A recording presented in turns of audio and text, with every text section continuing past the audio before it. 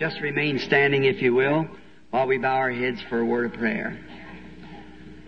Dear Heavenly Father, we are grateful tonight for this another opportunity to come and present this glorious, marvelous gospel of Jesus Christ. We thank Thee because that He still remains the same yesterday, today, and forever. We thank Thee for these people who have gathered out here in the time of this cold weather and still with their anticipations great, looking, believing that something extraordinary is going to be given us from God. We come with that hope, Lord, to every meeting. We thank Thee for the services night before last at the Tabernacle. Thank Thee for the service here last evening and for the service today at the Tabernacle. We're looking forward now what You will have for us tonight. Father, we know that anyone that's able to move their hands could turn back the pages of the Bible. But there's only one who can make it live and be real, and that's You. Father, we're looking for You to do that tonight. Bless us in every way. Our hearts are so full of joy as we see the time approaching when we're going to meet Him face to face, the one that we've loved and lived for all these years. Many new converts, Lord, has been made, understanding that a great host, 40 or 50, is to be baptized in Your name in the morning from the service last night. Oh, God, please continue. We pray until every predestinated seed of God has seen the gospel light and come into the fold. We ask You to hide us tonight behind the Word, blind us to the things of the world, and let us see Jesus. May there be a Mount Transfiguration experience among us tonight that we see no man save Jesus only. We ask it in His name and for His glory and a vindication of His gospel. Amen. You be seated. I'm just going to turn this mic or this desk just slightly sideways, if it's all right, so that I can see both sides of the audience. I guess I can get these microphones around here, right? All right, just a moment. We are greeting from the main auditorium here tonight our friends in Arizona, California, Texas, and across the United States by the way of telephone. This is going nationwide, this service tonight, by the way of telephone. So we trust that God will bless us. Can you hear back over to the auditorium to the left? All right, they're going to check now the telephone system to see if it's working. All right. Everybody happy tonight? Say, well, that's fine. On this side, amen. I'm so glad to see that you're all seated comfortably. And now, tomorrow night, if the crowds keep increasing, there'll also be telephone direct. There is tonight. I think some of them is down there at the Tabernacle. And tomorrow morning, the services cannot be had at the Tabernacle because there'll be a florist there decorating the church for a wedding tomorrow afternoon. And they have transferred the services in the morning up to Brother Ruddle's church, one of our associates, and up on the highway here, 62. Has it been announced? Yes. It's been announced. If it overflows up there, we'll take the rest and send another minister down to Brother Junior Jackson's down in Clarksville. The reason we had it, Brother Ruddles, is close here, and we can, we thought you could find that easier. And then we'll take care of it in some way. And be sure to get all those baptisms in for tomorrow. And I hope there'll be another 100 or 2 added to those for baptism tomorrow. And now, tomorrow night, I never like to announce anything you speak on ahead of time, but one night in the service, or one day, I want to speak on the subject of who is this Melchizedek, because it's a subject that I think we're living in the time when these revelations, of which has been a question down through the age of who is this fella, and I believe that God has the answer who he was. Some said a priesthood, some said a king, but there's got, as long as there's a question, there's got to be an answer to that question which is right. Cannot be a question without first being an answer. Now, we trusting that God will give us a blessing tonight out of His Word as we read it. And Billy told me to tell you that you sure had fine cooperation with the peoples here that's been in the parking system, the police and everything. Keep it up. That's very, very good. We hope to see the time, maybe in the near future, when maybe we could bring the tent here to the city and put it up out here in the ballpark where we could stay for some length of time. Maybe for 3 or 4 weeks revival constantly. Here, we just merely get to know each other, and then we have to say goodbye, and we go again. But I'd like to come and stay an extensive trip. One time where you can stay so we don't have to close out a night or two, but just stay and teach day and night, on and on. Maybe somebody go home and feed the chickens, milk the cows, and come back next week and continue on with the service. I like that. So, the Lord be with you. Now, before I leave, perhaps Sunday morning or Sunday night or sometime, one of these services, I know you're all waiting to hear the message on the truth about marriage and divorce, which is one of the great problems of the day. And I'm just as sure as I'm standing here, I believe that the correct answer is in the Word of God. And I believe that that's what I promised to come back for. And I suppose knowingly, as far as I know, I want to have another service here in Jeffersonville on Easter Sunday. And for sunrise service and then Easter Sunday. So we'll announce it ahead and try maybe to get the auditorium, if possible, or somewhere for Sunday. Maybe come Saturday and Sunday. Have to fly in and back out because it's near the time. I have to check it first with the schedule I have and one of my itinerary in California. And then immediately after that, I've got to go down into Africa. So keep in touch and pray for us. Now, tonight, I want to call your attention to a portion of God's Word found in the 4th chapter of St. Luke.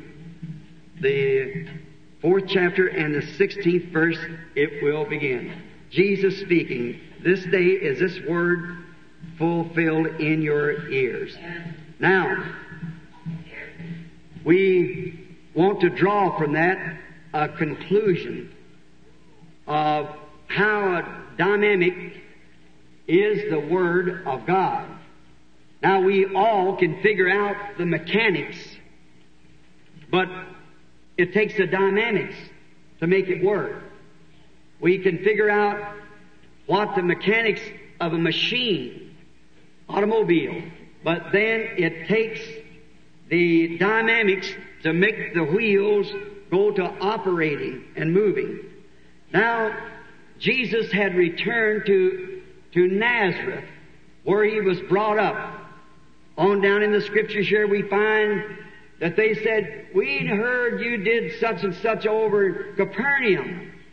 Now let us see you do it here in your own country." Jesus said, a prophet is not without honor except in his own country. And of course that's where you're brought up at, and where people know you. And there he had a bad name to begin with by him being born without an earthly father. They called him an illegitimate child, that Mary was actually pregnant before she married officially Joseph. But that isn't so. We know it isn't so. And on this Scripture, what caused me to fall my eyes upon this was something that happened just recently in Phoenix, Arizona. It was the last day of the service that I was to speak at the International Convention of the Full Gospel Businessman.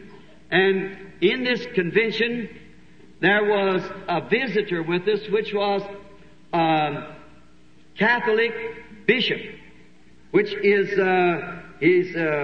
of the Chaldean rites of the Apostolic Catholic Church, the Most Reverend John S. Stanley, OSD. He is the Archbishop of Metropolitan United States in the Catholic Church.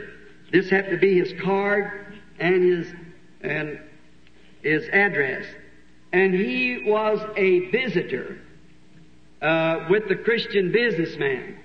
And I had seen him there the day before, and when I was speaking on Saturday night, I believe it was, or Saturday morning at the breakfast, and as I was speaking, he kept watching me. I thought, that man certainly is disagreeing with everything I say. And, you could just see him. He keep his head up and down, but I didn't know what was just exactly working on him. So on Sunday afternoon, when I got up to speak, I was going to take my text on birth pains, where Jesus said that as a woman in travail with a child, she's travailing in birth. And so I was going to speak from there as birth pains, the subject saying that the world is in birth pains now. The old has to be done away with so the new can be born, just like a seed has to rot away in order to give new life. How the pains, birth pains struck the world in World War I. She had a terrific pain because he had poison gas and so forth that almost could destroy the world. And in World War II, she struck another harder pain. They had blockbusters and also an atomic bomb. She cannot stand another labor pain. With these missiles and things today, one more war will throw her out into space, for she will now be delivered, and there will be a new earth. The Bible said there will be. Under every prophet's message, Israel got a birth pain, because these prophets had come on the scene after the theologians and clergymen would have the church all in organization form. And when that prophets come on the scene with "Thus saith the Lord," they shook them churches, and she had a birth pain. Finally, she had birth pains plumb on up until she delivered a son of the gospel, which was the Word itself made flesh. So the church really is in birth pains tonight, again for the deliverance of the Son of God, to come again. All of our theologians, all of our systems, all of our denominations have rotted right out from under us. So we are in birth pain. And a message from God always throws a church in heavier pain. But after a while, she's going to be delivered of a bride that'll bring forth Jesus Christ to His bride. And then, thinking this man had disagreed with me so much, when I raised up to speak this message, I turned in my Bible to find the page, and my wife had just given me a new Bible for Christmas. My old Bible is about 15 years old, and the thing was just about tore to pieces. The pages, every time it opened up and fly out of it. But I know just where to find every scripture. So I studied close in that Bible, and I just picked up the new one because the other one looked so ragged to go to church with. And when I started to turn over in St. John, where the scripture was found, I started to read the 16th chapter, and the verse that I was looking for wasn't there. So I thought, strange. I turned back again, still it wasn't there. And Brother Jack Moore from Shreveport, Louisiana, a bosom friend of mine, he was sitting there. I said, "Brother Jack, isn't that found in St. John 16? He said, "Yes." And this Catholic priest got up out of his seat from about 100 clergymen sitting on the platform, walked over close to me with all of his robes and gowns and crosses and so forth, and got right up close to me, and he said, "My son, be steady. God is fixing to move." I thought, a Catholic bishop telling me that. He said, "Read it out of my book." And I read the scripture out of his book, and took my text and went on. Preached my sermon. Afterwards, when I got through, he got up after I was gone and said, "There's one thing has to happen. After that, the church has to get out of the mess it's in, or we have to get out of the mess the church is in." So one or the other. And I was on my road home back down to Tucson that evening. The kids was crying for a sandwich, and I stopped to get a sandwich at a little stand. And my wife said, Bill, I never was so nervous in all my life. To see you stand up there fumbling through that Bible. Said, didn't it make you nervous? I said, no. I said, I know it was in there somewhere. They just didn't have the pages, a misprint. And she said, to think that I got you that Bible and looked like every eye in there was right up on me. And I said, well, you couldn't help that. There's a misprint in the Bible. I said, they just never put the page in. Well, I got down and looked at it again, just perfect as it could be. But the 16th chapter ends the portion of it just about 3 inches from the bottom. Over at the 17th chapter on the other side does the same thing. And being a new Bible, those 2 pages had perfectly stuck together. And I was reading from the 17th chapter instead of the 16th. Well, I said, that's all fine. It's for some cause. And just as plain as you could hear any voice, a voice come to me and said he entered into Nazareth, where he was brought up at, and went into the synagogue as it was his custom. And the priest gave him the scriptures to read. And he read Isaiah 61, and when he had read the scriptures, he sat down, handed the priest back the Bible, the book, and sat down, and all the eyes of the congregation was up on him, and precious words proceeded from his mouth, and he said, this day, this scripture is fulfilled. This day, this scripture is fulfilled. How accurate is the scripture? If you'll notice this, in Isaiah 61, 1-2, is where our Lord was reading from. Isaiah 61, 1-2, but in the middle of the second verse of Isaiah 61, he stopped, where it said, the Spirit of the Lord is upon me to preach the acceptable year. Then he stopped. Why? The other part, to bring judgment, didn't apply to his first coming, but his second coming. See, it didn't apply there. How the Scriptures never make a mistake. They're always perfect. Jesus stopped just where the Scripture stopped, because that was exactly what was to be vindicated in his day. Now, in that first coming, the second coming, he will bring judgment upon the earth, but not then. He was to preach the acceptable year. Notice, the Messiah standing in the platform to identify himself with the word of promise for that age. How strange. Amen. The Messiah standing up before the church. And look at these precious words when he says here, to preach the acceptable year. The acceptable year, as we all know as Bible readers, was the year of Jubilee. That when all slaves and prisoners, as they were been taken prison, and it had to give a son to pay a debt, or a daughter to pay a debt, and they were in bondage. No matter how long they'd been in bondage or how long they're supposed to stay there, when the year come of the Jubilee, when the trumpet sounded, every man could go free if he wanted to go free. You were free, you were no more slave. But if you desired to remain a slave, then you had to be taken down to the temple, stood by the temple post, and they took an awl and bored a hole in your ear. And then you had to serve that slave master the rest of your days. What a perfect example it is of the gospel of Jesus Christ. When it's preached, the acceptable time and the time of Jubilee, anybody, no matter who you are, what color you are, what denomination you belong to, how far you stooped in sin, or what's wrong with you, you can go free when you hear the gospel trumpet sound out. You are free. But if you turn your back upon the message and refuse to hear it, notice you were bored in the ear with an awl. That means to say that you have crossed the line between grace and judgment, and you will never hear the gospel again.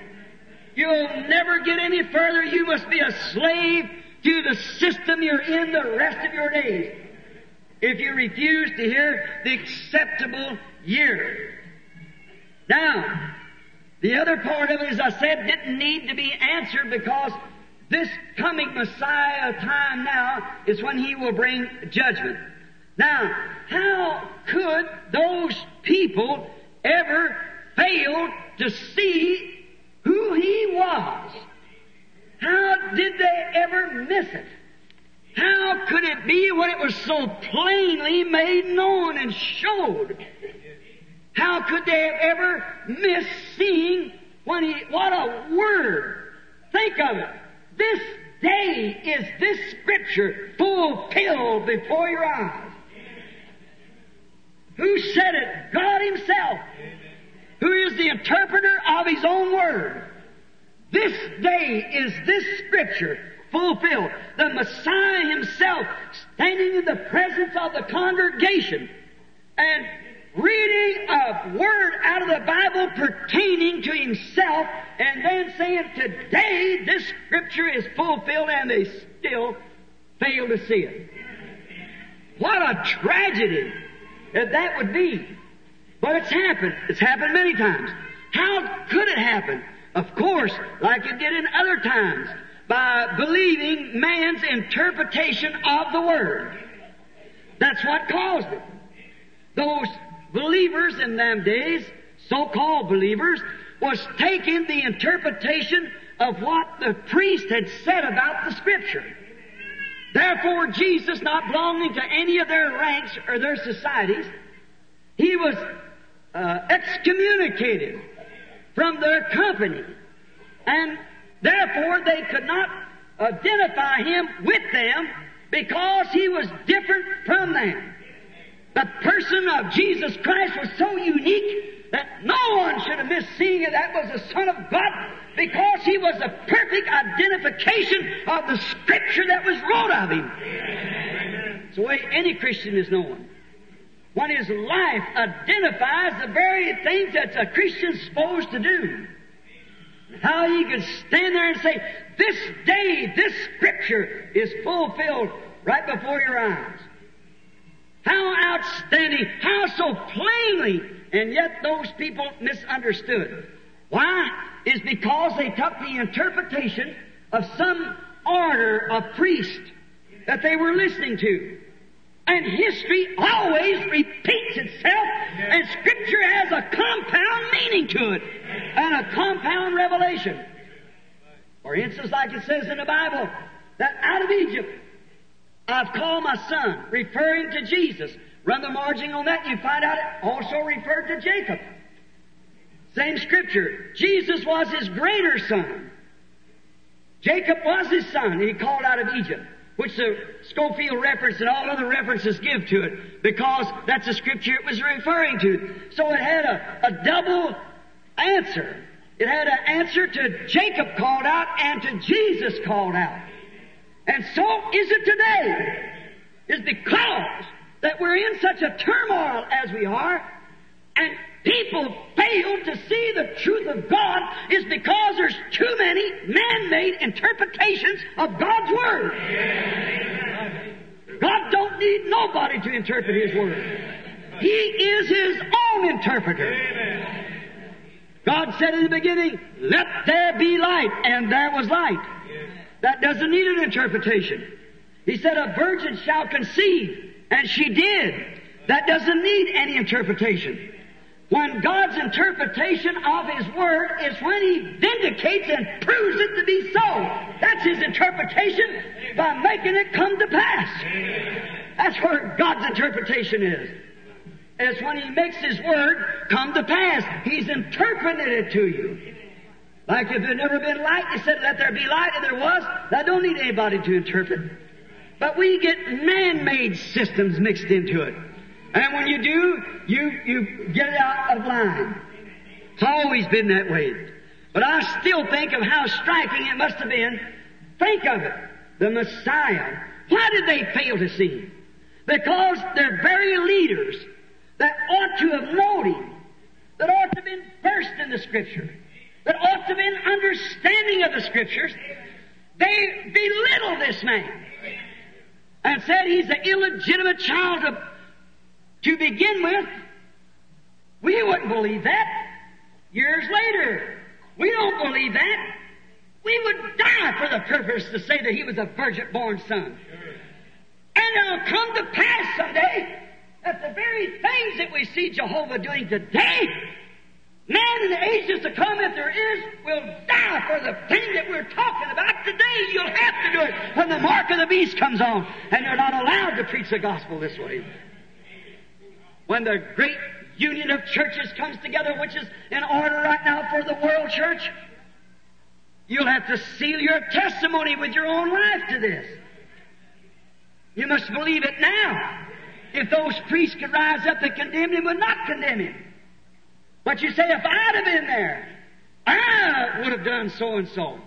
Well, that wasn't your age, but this is your age. This is the time. You say, well, if he was here, the Bible said he's the same yesterday, today, and forever. The same. So he is here. But he's here as the world has civilized and become greater and educated more. He's here in a spirit form, which they cannot kill or put to death. He died once. He cannot die again. He had to be made flesh in order for God to be put to death in the flesh for sin. But this time he can never die. It's the Holy Spirit. Now, how to think that they had them things against him. Another thing, that he would not join any of their ranks. Then you see, that still made him a bad person. He wouldn't join their organizations, wouldn't join their priesthood, and he wouldn't have nothing to do with it. And then besides all that, he tried to tear down what they had built up. He went into the temple. We call him a meek man. He was. But many times we misunderstand what meekness is. He was a man of compassion, but yet we fail sometimes to understand what compassion is. Not human sympathy isn't compassion, but compassion is doing the will of God. He passed through the pool of Bethesda, the gate. There laid people, multitudes of them. Multitudes is no certain number. But there laid multitudes, lame, blind, halt, withered.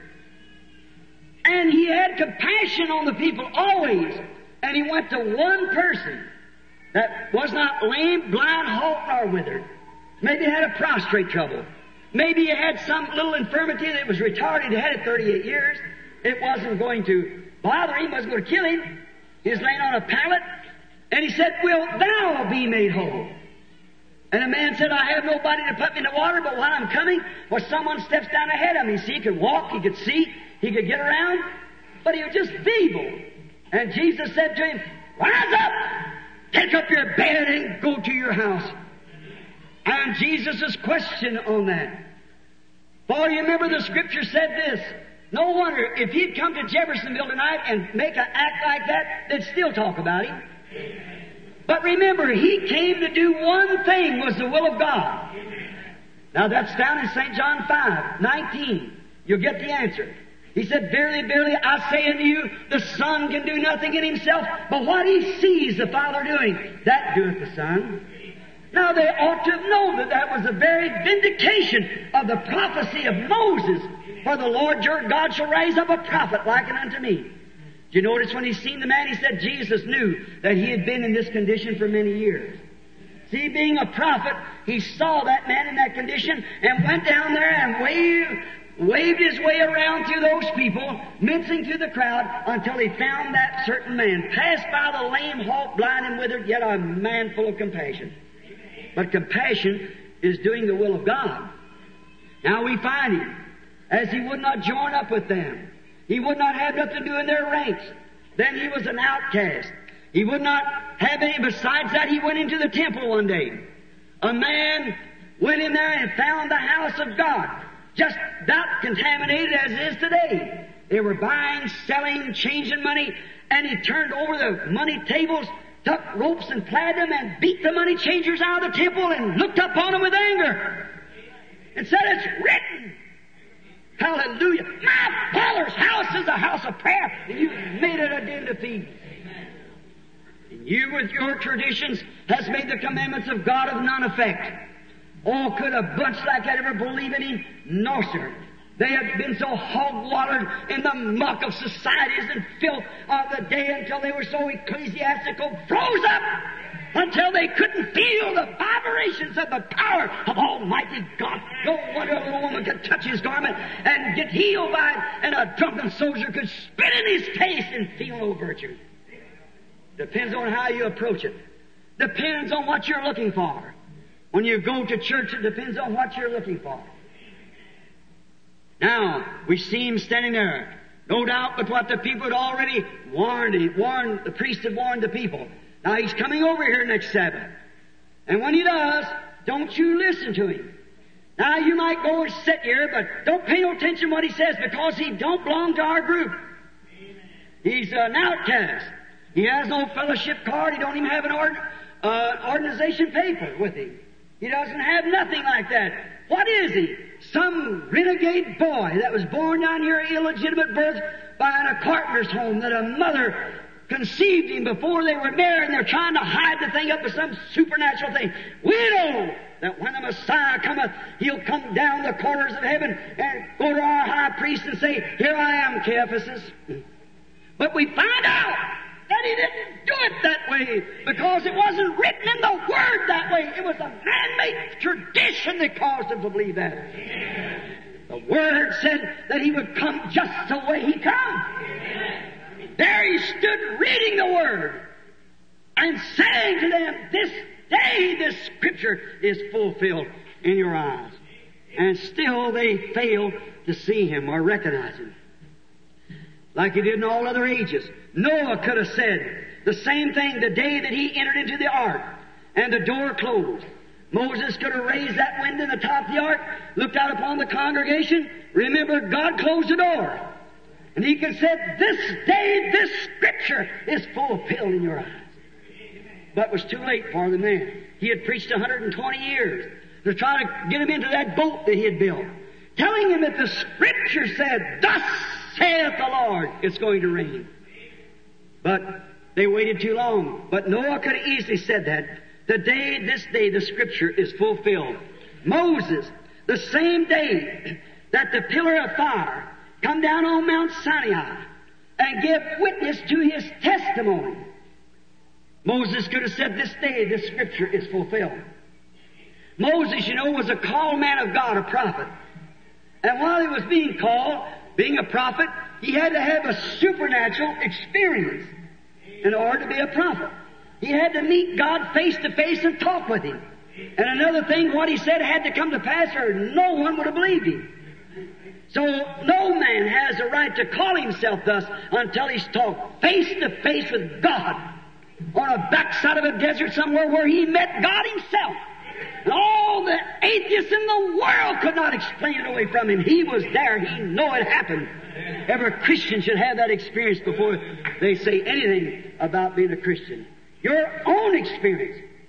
I talked to my nephew a while ago, a little Catholic boy, that said, "Uncle Bill, I've run from pillar to post, going everywhere trying to find something." Night after night before this meeting started, he's been crying, and at night time he's been dreaming dreams of coming in, running up to the altar. We're preaching and making a confession that he's been wrong. I said, "Melvin, no matter where you try to go, how many churches you join, how many Hail Marys you say, or how many blessings you get from man, you've got to be born again of the Spirit of God. It's the only thing that'll satisfy the human heart." I know they got a substitute today of being born again to shake hands with the preacher and put your name on the book. But friends, that is a dogma. It's not a Bible truth. If it would, the Acts of the Apostles in the 2nd chapter have to read like this. When the day of Pentecost is fully come, the pastor walked out and shook hands with the people. But said, when the day of Pentecost is fully come at the inauguration of the church, there came a sound from heaven like a rushing mighty wind, and it filled all the house where they were sitting. That's how the Holy Spirit come the first time. That's how it's come every time since that time. He's God and changes not. Now, it stumbles people. They say that was for another day. Well, He's the same yesterday, today, and forever. Every time the church ever received the Holy Ghost, it's always come like it did the first time. Under the same prescription, Acts 2:38. Never has changed, never will change. Like a doctor's prescription for a disease. You write out a prescription for a disease, the doctor doesn't take it to some quack druggist, and he puts too much of the antidote in it. It's so weak it won't do you any good. If he puts too much of the poison in it, it'll kill you. It's got to be wrote just according to the doctor. And the doctor's prescription on how to receive the Holy Ghost is given to us by Dr. Simon Peter on the day of Pentecost. I'll give you a prescription. Repent, every one of you, and be baptized in the name of Jesus Christ for the remission of sins, and you shall receive the gift of the Holy Ghost. For the prescription is to them as far off, and even as amen is the Lord our God shall call. The eternal prescription. Moses had this experience. He went down into the country, and he began to tell the people, I met a pillar of fire. He was in a burning bush, and he told me to tell you, I am that I am. Go down, I'll be with you. Take up the stick in your hand and hold it up over Egypt. Whatever you ask, it'll be done. Well, probably some priest said nonsense. But when they seen the real facts of this take come to pass, they couldn't hold it any longer. They knowed he was sent of God. Then, if Moses said he saw that and testified to it to be the truth, then God obligated, if that is the truth, to identify and vindicate that man's word the truth. That's true. If Jesus Christ stood there and read that day, this day is this word fulfilled before you, God's obligated to make that word come to pass. We stand here tonight and say that Jesus Christ is the same yesterday, today, and forever. God's obligated to prove that to be so. Because it's His Word. Now, what does it do? It takes faith in believing Him. It takes faith in believing His Word, that it is the truth. Notice what come to pass. When Moses brought the children out, and all those that followed him, those who did not follow stayed in Egypt. But those who followed Moses, when they come out of the Red Sea and got out into the wilderness, God came down upon Mount Sinai. That pillar of fire set the whole mountain on fire. And a voice spoke out of there. God gave the 10 Commandments. Moses could have walked up there before the people and said, this day the scripture that I have told you as His prophet comes to pass. Amen. This day I've told you that God met me in a burning bush in a pillar of fire. And He said, this will be a sign. You'll bring them people right back to this place here again. And there's God in the same pillar of fire I told you was in, hanging right down on the mountain. Amen. This day, this prophecy is fulfilled. Amen. Here He is to vindicate that the things I've said is the truth. God, give us more men like that, that's honest and sincere and tell the truth. That God Almighty could vindicate that His Word is still truth. He remains the same yesterday and ever. Why wouldn't He do it? He promised to do it. Joshua, He might have said the same. The day that He come back to Kadesh Barnea, where they had journeyed so far in the wilderness, they were doubting the land being the kind of land that God said it would be, but God told them it was a good land. It was flowing with milk and honey. And Joshua and Caleb was the only 2 that would believe it. Out of the other 10 that left, when they come back, they had the evidence. They had a bunch of grapes that 2 strong men could only carry. Joshua and Caleb could have stood right there and said, this day, this scripture is fulfilled. Here's the evidence that it is a good land. Sure. Why? There's the evidence that it's a good land. Where'd you ever get such things as that? In Egypt. There was no such places. But this day, this scripture is fulfilled.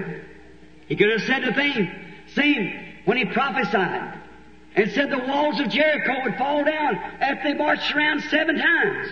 7 days, 7 times a day. And when they marched around that last time, the walls fell down. Joshua could have stood up and said, this day, the chief captain of the host of the Lord that told me weeks ago that it would happen like this day, this scripture is fulfilled. There laid the walls flat on the ground. Come on, let's go take it. It belongs to us. This day, this Scripture is fulfilled. How wonderful man of God has stood for the things that's right. Israel, at the river, when they possessed the land, went over. How are they going to do it? It's the month of April. The floods are coming down because the snow is melting up in Judea. Oh, what a poor general it seemed like God was.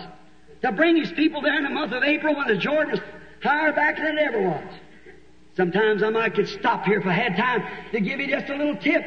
Sometimes you may be sitting out there with cancer. You might be sitting with a disease. You think, why me being a Christian would be in this way? Why would I be sitting like this if I'm a Christian?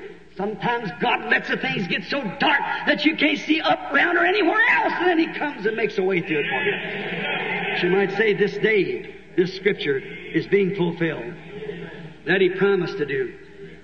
He let the Hebrew children walk right into the fiery furnace. They said, our God is able to deliver us in this fiery furnace, but nevertheless we'll not bow down to your image. When they walked out there, the smell of the furnace upon them, no smell of the furnace rather upon them, they could have said, this day is this Scripture fulfilled. When Daniel come from the lion's den, he could have said the same thing. John the Baptist, after 400 years of ecclesiastical teaching, no wonder that church was in a mess at that time. When he appeared in the wilderness of Jordan, he could have stood right down on the bank as he did and say, this day, this Scripture, Isaiah 40, is fulfilled. How I could stop here and tell you what that old priest told me. He said, son, you never finished that message. I said, keep still. He said, you mean them Pentecostals don't see that? I said, no. He said, I see it. And a Catholic priest. He said, why didn't you go? And I said, keep still. He said, glory to God, I see it! And about that time the Holy Ghost fell on his sister sitting out there in the meeting, and she raised up speaking in unknown tongues and gave the interpretation of the very thing that the priest and I were talking about on the platform. The whole church, the whole place went into a roar. Carried on over to Old Robert's convention last week, or week before last, and was the talk of the convention.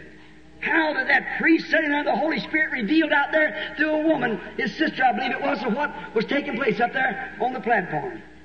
And revealed that thing that we were hiding. The hour that we're living. This day, this Scripture is fulfilled. This day, the evening lights have come. And we fail to see it. Notice, John said, this day, I am the voice of one crying in the wilderness. That said the prophet Isaiah, prepare the way for the Lord. They didn't understand. He said, oh, you're Jesus. You're the Christ, rather. He said, I am not the Christ. He said, I'm not worthy to loose his shoes. But he said, he's standing among you somewhere. Or he was sure that he would be there. He'd be in his day because God told him he was to introduce the Messiah. One day a young man's come walking down through there and he's seen like a light over the top of him, a sign, and he cried out, behold the Lamb of God. This day, this Scripture is fulfilled before you. Sure. At the day of Pentecost, how Peter stood up and quoted the Scripture of Joel 2:38. When they was all laughing at those people, they couldn't talk in their own language, they were jabbering off something else. The Bible said cloven tongues, cloven is a parted tongue, not saying nothing, just a jabbering, running around like a bunch of drunk people. They all said, well, these people are drunk, look at them. Look how they're acting, how them women and men, they're disorderly, said that religious group of that day.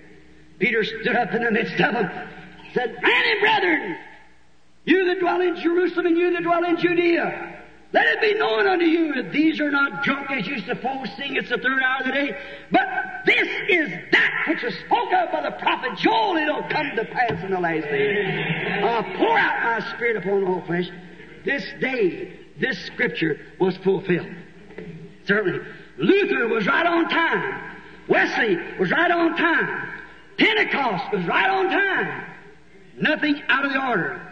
Now, I asked you to consider the age and time we now live in with the promised word for today. If back in other ages, man could say, this day, this Scripture. This day, this Scripture. Then what about the Scripture for this day? What's promised for this day? Where are we standing? What hour are we living? When the clock is beating the scientific clock 3 minutes before midnight. World has got the jitters. The church is in a bed of corruption. Nobody knows where they're standing. What time of day is it? What about the Scripture for this day? The conditions of the church today in the world, politics, our world system is just as rotten as it can be. I'm not a politician, I'm a Christian.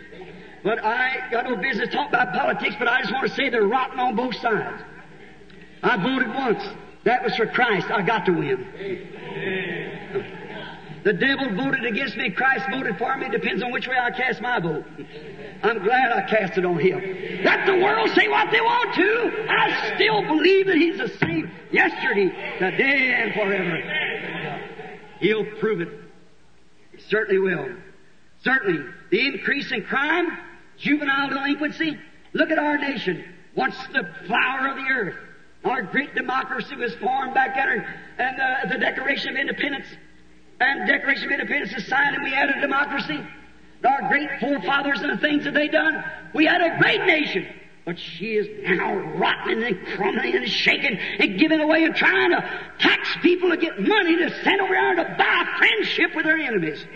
They're throwing it back in our face. One world war, two world war, and still moving on to a third one.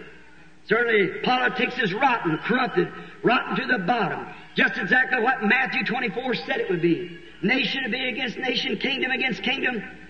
All these things would take place. Let's consider this now. All right. Notice another. The increase in scientific research. Now, one time, my grandfather went to see my grandmother in an ox cart. Now, it's a jet plane.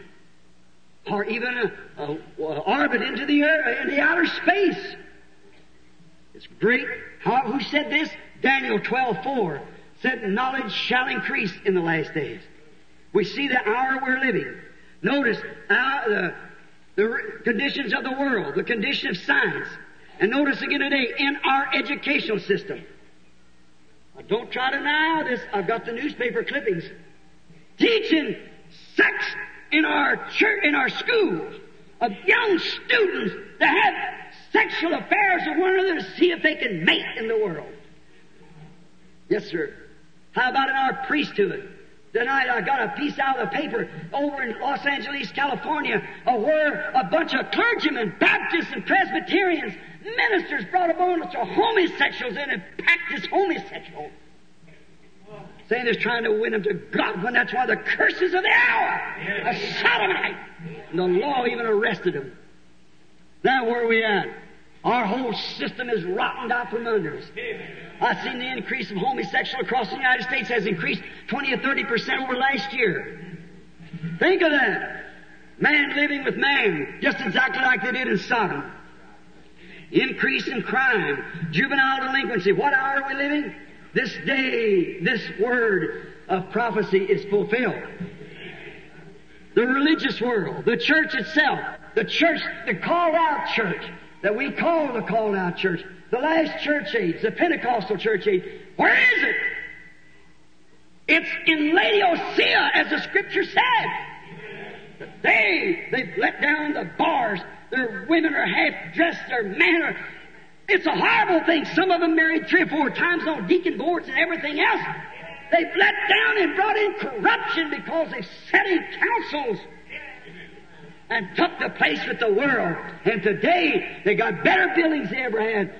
Someplace, one of them's building a $50 million auditorium. $50 million. Pentecostals. It used to be down on the corner 25 years ago, beating a tambourine. Said we because the Scripture said in Revelation 3 that you are rich. Said I'm rich. I said as a queen I have need of nothing. And knowest thou not that thou art wretched, miserable, poor, naked, blind, and don't know it. This day, this Scripture is fulfilled in your eyes. Amen. Amen means so be it. I'm not amening myself, but I believe it's the truth.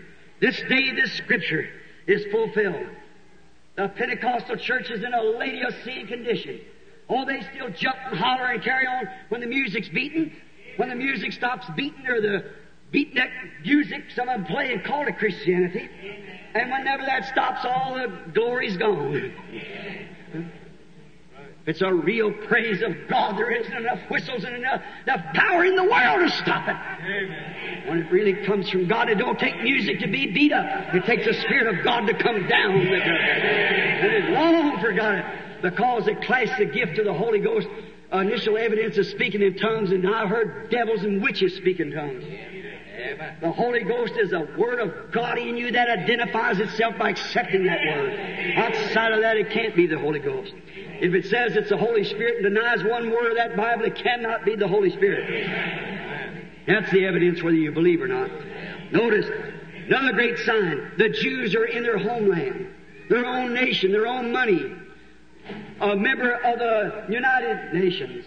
They got their own army. They got everything. They're in their homeland, which Jesus said, learn a parable of the fig tree. There they are, right back in their nation. This day, this Scripture is fulfilled.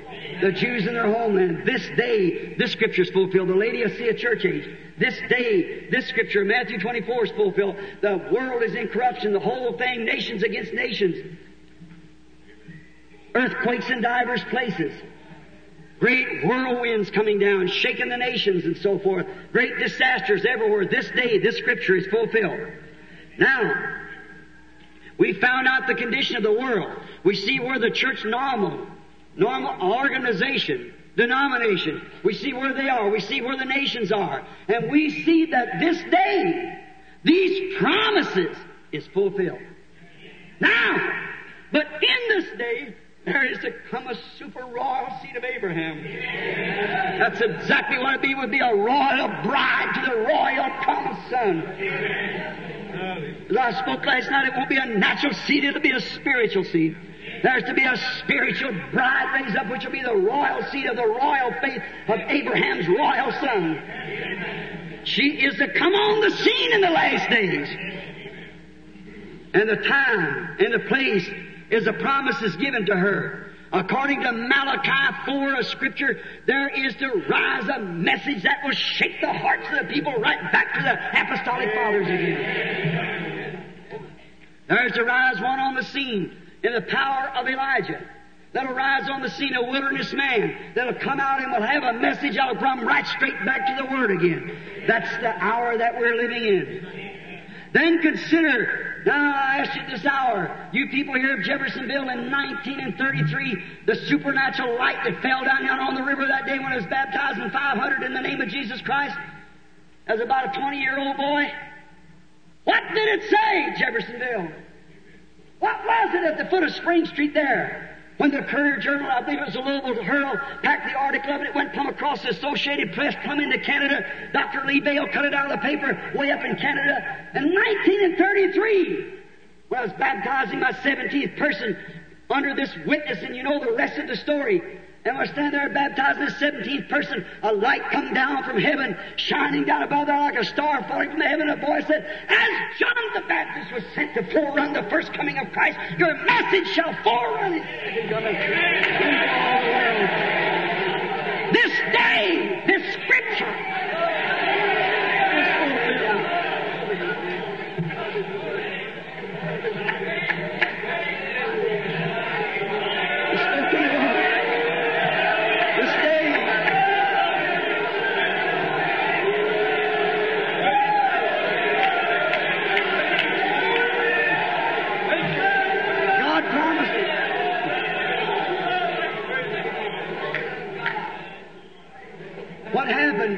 This day, it's went around the world. And when God came down there and said that when I was a little boy in a burning bush, or a bush up there on fire with a pillar of fire, up here at Wathen's place on the Utica Pike, packing water back there from that barn to a moonshine still. You know the truth of it. Amen. He said, don't you never smoke or drink or defile your body, for there's a work for you to do when you get older. I testified to that being the truth that I saw it. And God, as He did with Moses, spoke out before the congregation down there and said, this is the truth. This day, this Scripture is fulfilled in the midst of us. Watch what He said about the discernment and how it would be from laying hands upon them to knowing the secret of the heart. This day, this Scripture is fulfilled before our very eyes. These promises that was made.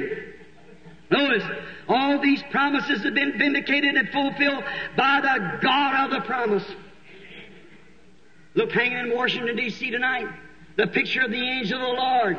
As George J. Lacey, the head of the FBI, fingerprint and document for the United States government, examined it from Houston, Texas, and said, this is the only supernatural being that was ever photographed in all the world. You ought to know he's the best that's in the world. For notice, that hangs as a truth, the same pillar of fire that led Israel back down in the wilderness is leading today the same kind of message of come up out of Egypt. Pull your teeth. This day, this Scripture is fulfilled. You know the message that he said? Look at the vision of Tucson 3 years ago, when standing up here on the lane, when 5 years before that he said the day that the city drives a stake down in front of that gate, turn yourself towards the west. My tabernacle of folks in here knows that time. That's right. And the day that Mr. Goings was up there and drove that stake down, I said to the wife, is something about this? She said, what is it? And I went in and looked in my little book. There it was. And that next morning at 10 o'clock, sitting in there, my room there about 10 o'clock, the angel of the Lord came down. He said, go to Tucson. You'll be northeast of Tucson. And there comes 7 angels in a cluster that will shake the whole earth around you. And said, it'll be told you from there. How many remembers that here? Way before it happened. There's man sitting right here in this building tonight, was standing right there when it happened, and said the 7 seals of the hidden mysteries of the entire Bible will be opened and fulfill Revelations 10, that in the 7th angel's message these things should come to pass. This day, this Scripture is fulfilled before our eyes. This day, this Scripture is fulfilled. Last year, standing in the same place, Mr. Woods here and I, going up the hill in a kind of mourning about his wife being sick, the Holy Spirit said, pick up a rock. Laying there, throw it up in the air. When it comes down, say, thus saith the Lord. There will be judgment strike the earth. Tell him that he'll see the hand of God in the next few hours. I told Mr. Woods is present tonight. And I guess 8 or 10 of the men of 15 that was there at that time when it took place the next morning, where the Lord came down in a whirlwind and ripped the mountain out around us and cut the tops of the trees loose and made tree blasts and said, judgment is headed towards the west coast. Amen. 2 days after that, Alaska almost sunk beneath the earth. And since then, up and down the coast, the belches of God's judgment against that spiritual screen. There is an iron curtain, there is a bamboo curtain, and there is a sin curtain. Civilizations travel with the sun. So has the gospel. They've come from the east and went west like the sun goes. And now it's on the west coast. It can't go no further. If it goes further, it'll be back east again. The prophet said, there will come a day that cannot be called night or day. A dismal day, a lot of rain and fall. Just enough to know how to join a church or put your name on a book. But it shall be light about the evening time. This day, this Scripture is fulfilled. The same S-U-N that rises in the east is the same S-U-N that sets in the west. And the same S-O-N of God that come in the east and vindicated himself as God manifested in the flesh is the same S-O-N of God in the western hemisphere here that's identifying himself among the church tonight, the same yesterday, today, and forever. The evening light of the sun has come. This day, this Scripture is fulfilled before us. Where are we at in this Abrahamic age? Where are we in this great time we're standing, the great hour that we're living? All the visions has been fulfilled. How about one little minister, friend of ours here, Associate Sister Church, Junior Jackson, come running up to us one night and be down there and said, I had a dream, Brother Branham, it's bothered me. I seen all the brethren gathered upon a hill. And said, upon this hill, you were teaching us out of letters that was wrote, looked like, and some letters that time had carved out in the rock. When you finished that, all that was finished, You told us, said, come close, and we all gathered up. Said you reached from somewhere and looked like got like a crowbar and whipped the top of this little pyramid open. And when it did, said granite rock with no writing on it. And you told us to look in upon this. And we all started looking. Said I turned my head and I noticed you going towards the west, just as hard as you could towards the setting of the sun. How many remembers it? Now I stood there a little bit till the Holy Spirit revealed it. I said the entire Bible, as much as been revealed to man through justification, sanctification, baptism of the Holy Ghost, the baptism in Jesus' name and all these things has been revealed, but there is secrets that's hid inside because the Bible's sealed with 7 seals. I must go there to find it. That morning when those 7 angels come down and blasted the earth and rocks flew every way, 7 angels stood there and said, return back to Jeffersonville from where you come from, for the 7 seals of the 7 mysteries will be opened. Here we are today understanding serpent seed. In a few days, if God willing, we'll understand the correctness of marriage and divorce and all these things that God's opened every seal of the mysteries since the foundation of the world, and we've been enjoying the presence of His presence. That is true. This day, the Scripture, Life magazine packed an article of it. Mystic circle of light goes up in the air above Tucson and Phoenix. In the same way that I told you nearly a year before it happened, how it would be like a triangle. The picture hangs in the church down there. You took that magazine, has it. There it was just exactly. It said it's 27 miles high and 30 miles across. They don't understand yet what happened. It appeared mysteriously and went away mysteriously. Brother Fred Sothman, Brother Gene Norman, and I stand there, 3 as a witness. I get up on the top of the mount, Peter, James, and John. They give witness, stood there and watched it when it happened. They seen it done. There it is, hanging in the sky. So far there's no humidity, no moisture, nothing to make a fog. How could it come there? It was the angels of God returning back after their message. This day, that prophecy has been fulfilled in our midst. This day, this Scripture has been fulfilled. Watch. 7 seals has been opened. The whirlwinds to the west coast. Now don't miss it like they did back yonder. Now our attention a little closer to our day. What does the Scripture say about today and about the time we live in? Jesus speaking. I won't have time to take them all, but I want to take this one before we close. Jesus said in St. Luke, the 17th chapter, the 30th verse, Jesus Christ, the Word Himself, do you believe that? Jesus Christ, the Word Himself, made flesh, spoke and said what the Word would be in the end time. What would be the sign of the end of the world? He told them nation would rise against nation, but He said, as it was in the days of Sodom, so shall it be in the day when the Son of Man is being revealed. Now when Jesus came to the earth, He came in the name of 3 sons. Son of Man, which is a prophet. Son of God, and Son of David. Now He lived here on earth. He never did say He was the Son of God. He said, I'm the Son of Man. Jehovah Himself called Ezekiel and the prophets Son of Man because He had to come to fulfill Scripture as a prophet.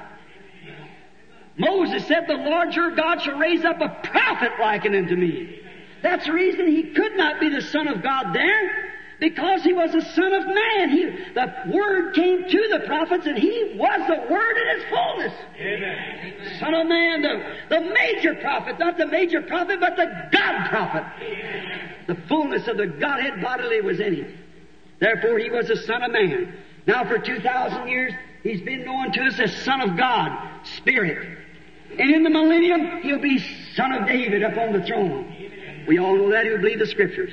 Now, Jesus said, just at the end of this church age that we're living in, that the Son of Man would be revealed again in the same manner it was as it was at Sodom. Watch how historically He gave it. He said, as it was in the days first of Noah, how they were eating, drinking, marrying, giving in marriage. Then He brought next to last to the Son of Man at Sodom, because there He was dealing with Jews. Here at Sodom, He's dealing with Gentiles. There, He drowned them all by water in judgment. Here, at the Gentiles, He burned them all at the day of Sodom. That's right. The Gentile world burnt there. And so will it be when the Son of Man reveals. There's not no more water, but it'll be fire this time. Jesus read from the same Genesis 23 that we read from. when he read about Sodom.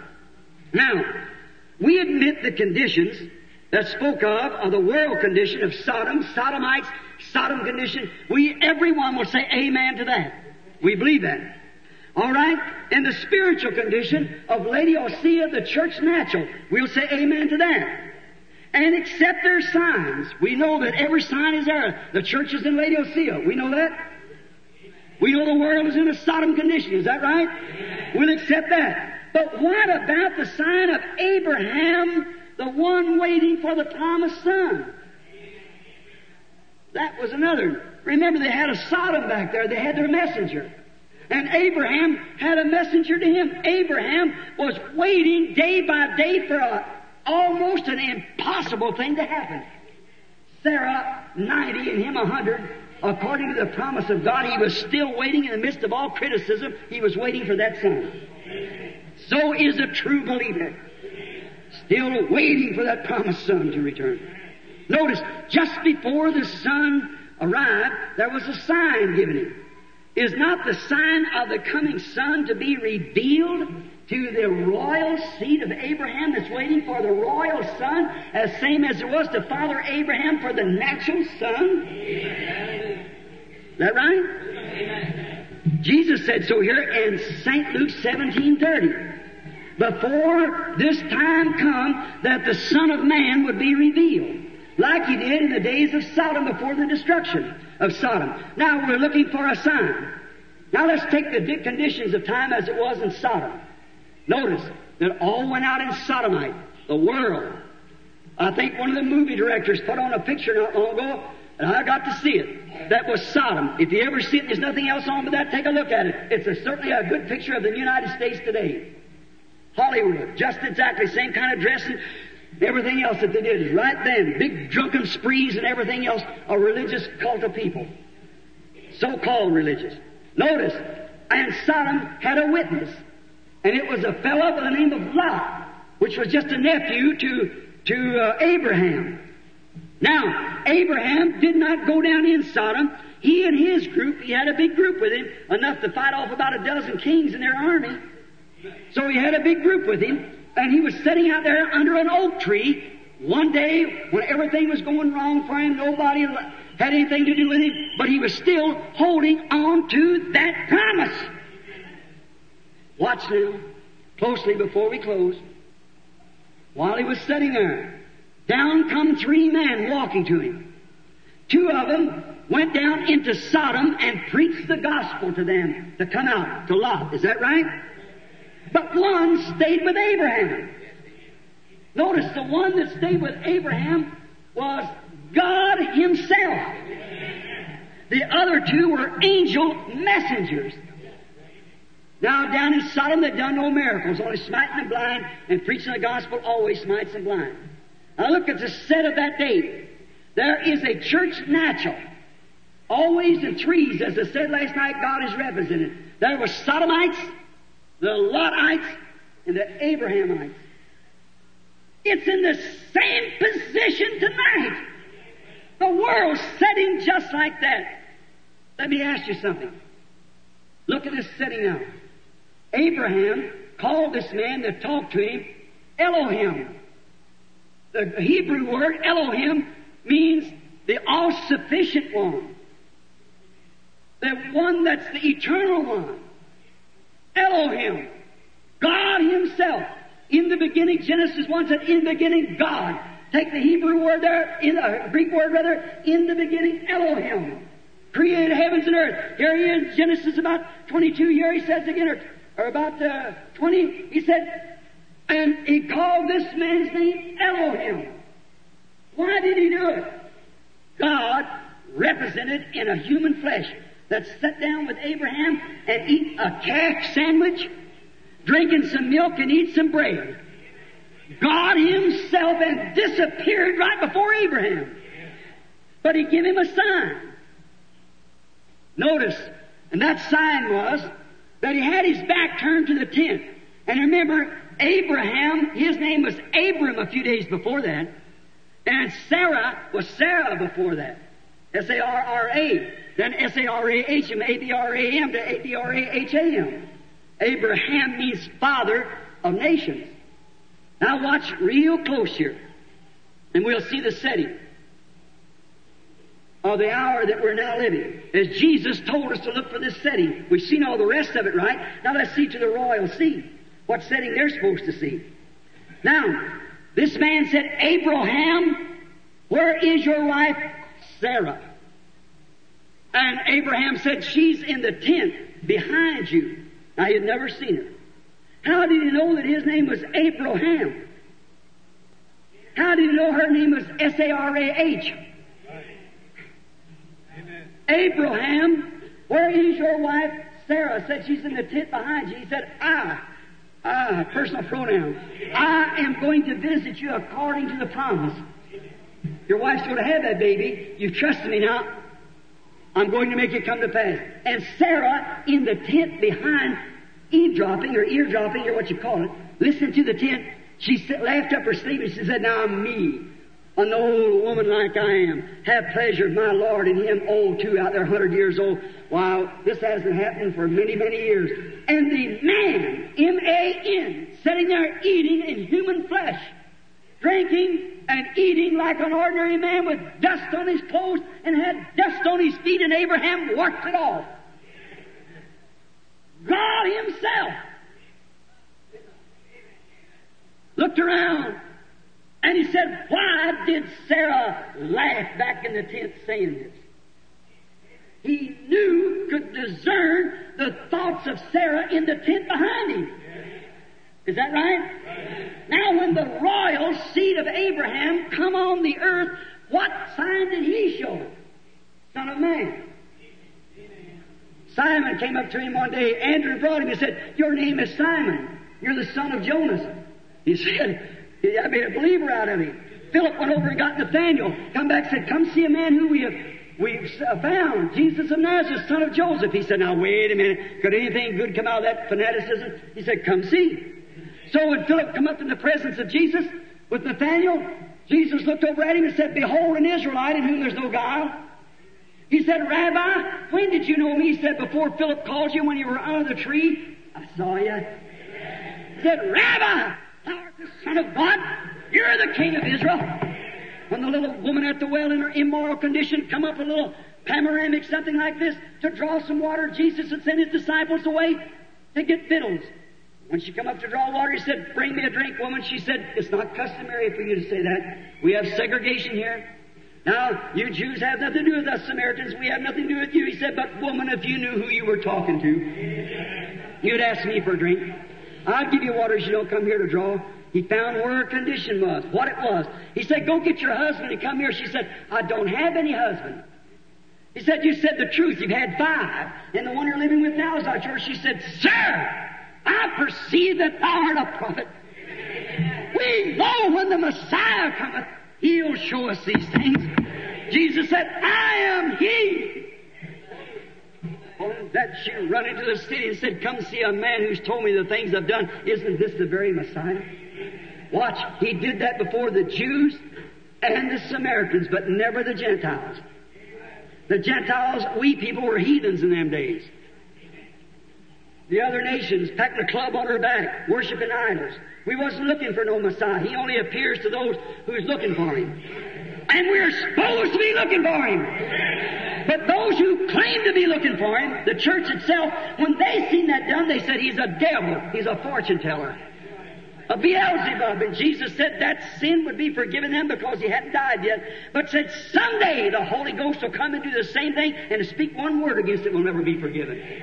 That's this day where every word has to hang together. Speak a word against it will never be forgiven in this world or the world to come. That was the royal seed of Abraham. And here that royal seed of Abraham, which come because of that identification of that man sitting there with Abraham, come to prove it was the same God promising in this day as it was in the days of Sodom, so shall it be in the coming of the Son of Man when he is revealing himself as Son of Man. Amen. This is the day for the Scripture to be fulfilled. Look at the setting we are today. Look at the church where the Son of God. Look at the dismal day. Look at all the prophecies. Now, a strange thing. Our visitors are due then, if the setting has to be like at Sodom. There were 3 of them coming along, 3 outstanding men sent from heaven. We'll admit that. 3 of them. 1 stayed with Abraham. They all started there, but 1 stayed with Abraham, the rest of them went out in Sodom. Is that right? And Abraham had a changed name from Abram to Abraham. True? Not one time has the history church of the world ever had an evangelist to go to it with a name ending in H-A-M to this day. Billy, G-R-A-H-A-M. Is that right? G-R-A-H-A-M, 6 letters. A-B-R-A-H-A-M is 7 letters. But G-R-A-H-A-M is 6 letters, which is the world man. See? Look what's went out there today is them messengers from heaven. Is there a man on earth that's got repentance so preached so plainly as Billy Graham? Has there been a man that has had an effect upon the people like Billy Graham?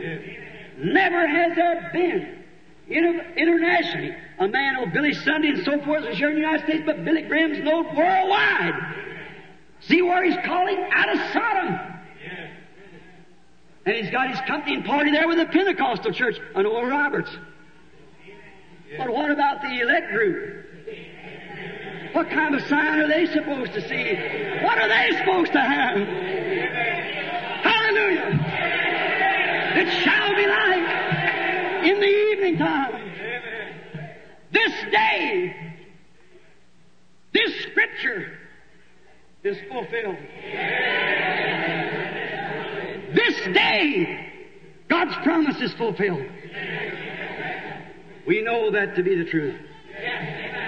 He's here tonight as he was then. Now to preach it, I said a while ago, if you preach anything and it's a gospel truth, then God's obligated to vindicate that. Is that true? Now if that be so, let the God that wrote the Word, let the God that made the prophecy, let the God who is God of the Word come forth and prove that He's still God. As Elijah went up on the mountain Elisha went watching Elijah. He said, I want a double potion. And the mantle that was on Elijah fell off on Elijah. He walked down and doubled that blanket up and struck the river and said, where is the God of Elijah? And the same thing that happened for Elijah happened for Elisha. And the same gospel, the same power, the same Son of Man that was yesterday, is today, and will be forever. Hebrews 13:8.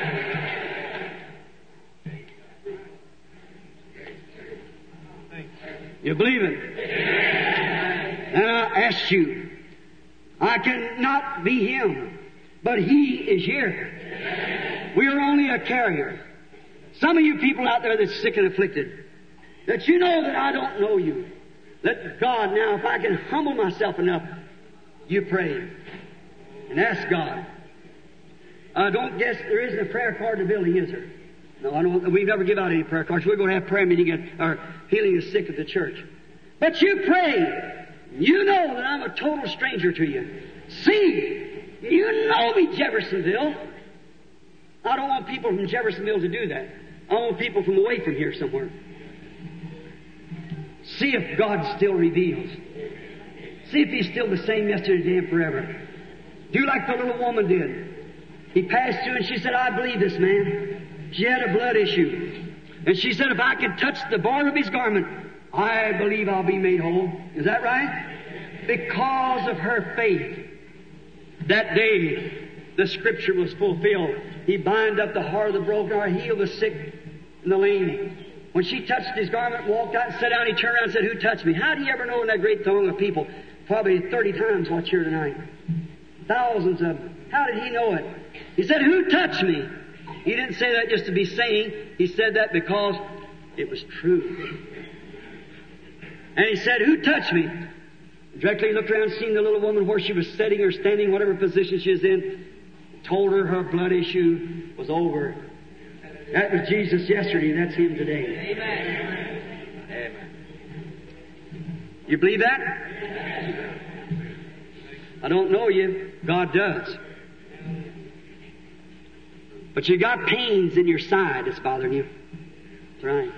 You're sitting there praying about it. Am I a stranger to you? We're a stranger when I stand up if it is. I don't know you. It's this man right here on the corner, this young fellow. You also got a bad throat. That's right. You're praying about that. You're all nervous about something. You're going to have to leave the meeting because you're a minister. You got some engagements you got to take care of. That is right. You believe God knows who you are? Reverend Mr. Smith, now you can go and be healed. Jesus Christ made you whole. Go on to your meeting. Your throat won't bother you. Who did he touch?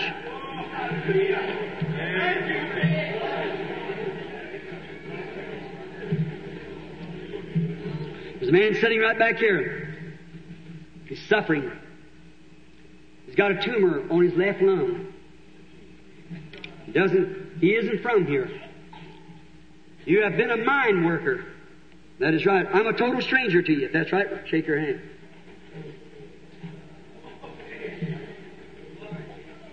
The tumor's in your left lung and you're up for an operation right away. That's right. You're not from here. You're from out of town. You're from Virginia. That's right. You believe God knows who you are? Mr. Mitchell?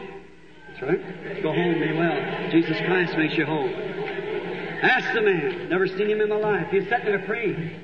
This day, this Scripture. Here's a lady sitting right back here behind me, as Sarah was in the tent. She's praying for a daughter. Stand up. The daughter's not here. She's away.